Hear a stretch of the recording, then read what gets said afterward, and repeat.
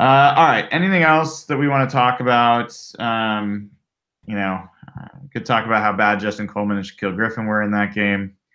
Anything else that people do want to talk about before we hang it up? Yeah, way too early question for all of you guys. Do you think the Seahawks will have any big activity around the trade deadline? People are starting to talk about it as it's the end of October as the trade deadline. I think it's like October 30th or something around that. There's some rumors starting to come out. Do you think there's any candidates on the Seahawks for maybe a trade or on other teams? Well, you talked about this a little bit last week.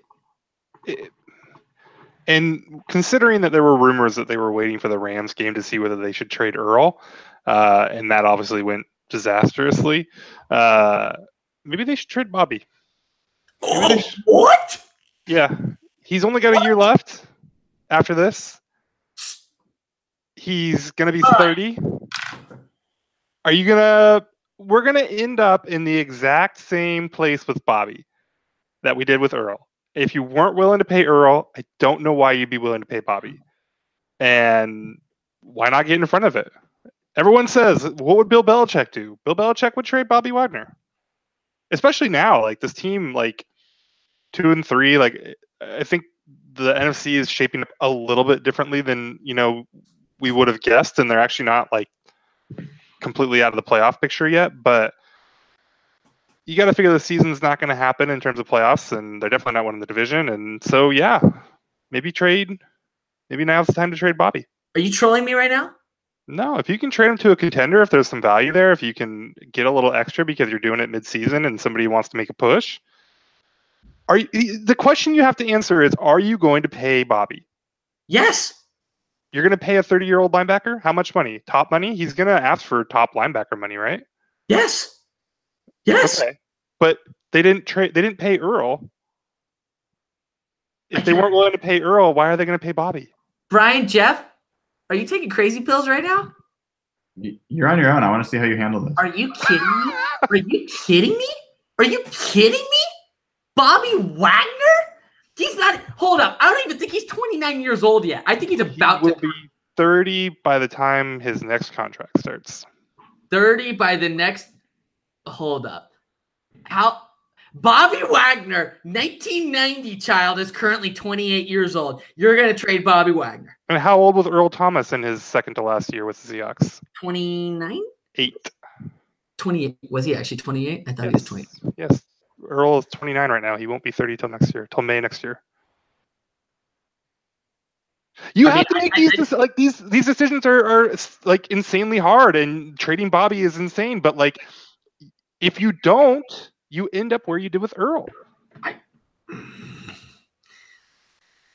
Who do you want to pay? Do you want to pay like Frank Clark, and do you want to pay Jadeveon Clowney? And you can pay both, sure. But I mean, you're just it's all just pushing it around, right? I mean, you got to rob Peter to pay Paul with the Caps. So this is well, to me, you keep Bobby, you let KJ walk.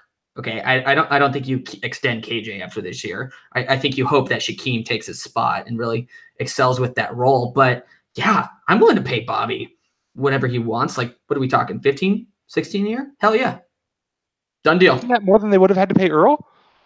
Yeah. I mean, this is the thing. It's hard to argue this because, like, I was on the either pro pay Earl side or trade him. Like, I think keeping him in limbo was weird. I wouldn't really have had a problem with them paying Earl. So, like, paying Bobby and Earl are two foundational players. I don't see this as the same as like the Cam Chancellor situation or the Richard Sherman situation. These are not players who are acting up. These are not players who are like revolting against the front office. Bobby Wagner is a stud. He doesn't complain about shit. He shows up every single day, works hard, and he's consistent. I don't know. I don't think it's fair to argue that. What would you trade Bobby Wagner for? Would you trade him for a first round pick? That starts the conversation. I wouldn't even. I think first round pick is the start of the conversation. I mean, you're not getting more than that. Like, you're not getting the Khalil Mack deal or anything like that. Of course not. But people view him as a lot of people around the league view him as better than Kuechly, and I think he is. Sure. So do you think you could get a first round pick out of it? Maybe. You should. You shouldn't settle for less. If somebody calls me asking for giving me a first-round pick for Bobby, I think I pull that trigger. Well, so what you're really asking, Nathan, is would you trade Bobby for Rashad Penny?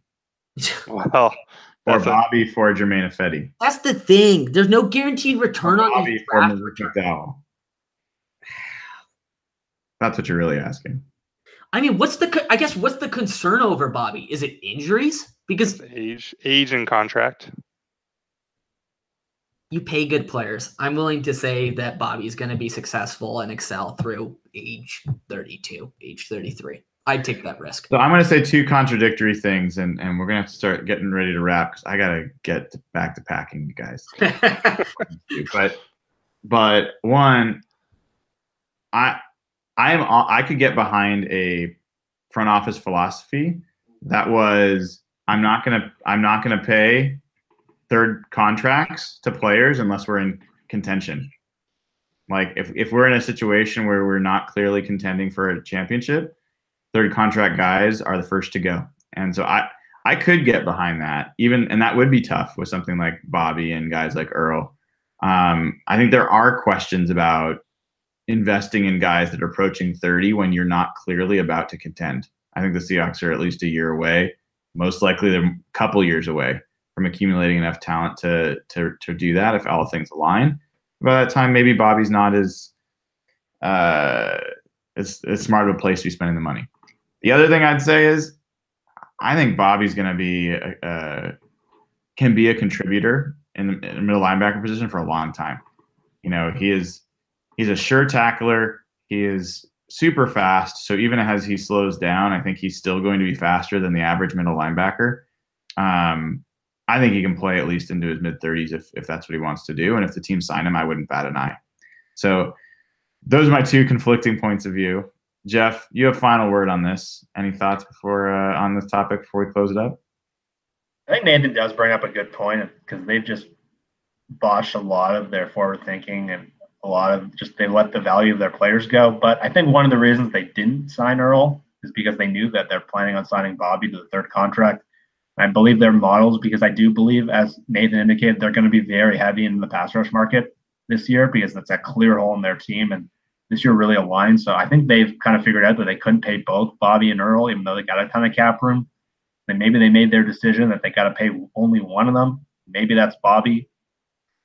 And I think they're going to go after a big pass rusher, and that maybe includes signing Clark because they got, I think, $60 million. So I think Bobby's going to get extended, and I know third contracts have not worked out for this team, and they clearly made an indication with Earl.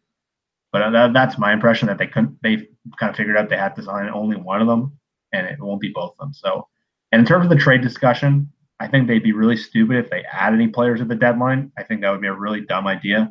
They cannot afford to give up picks or assets for the future because things really set up for them nicely to come back in 2019. They got the cap room. They're starting to see something emerge here potentially. So don't give away from your future. Do not add for maybe a wild card spot. That's the dumbest thing you can possibly do. See what you can do with this team. Maybe you slip into the wild card, maybe you don't. But if you add, that's just stupid. All right. And on that note, folks, we're going to wish you a fond farewell. A thank you to Mike Solari for restoring some amount of dignity to the Seahawks offensive line. And if you're not already a Hawkblogger patron, please join at patreon.com, patreon.com/Hawkblogger. All the proceeds go to good cause, and get to meet some other Hawkblogger patrons and private Facebook group and ask us questions and all sorts of good stuff. And as Evan will always want to remind you, if you have a restaurant, if you have a bar and you want us to come and promote and bring some friends along with us, please reach out, let us know, or share it with your local watering hole. Great to do on a road game.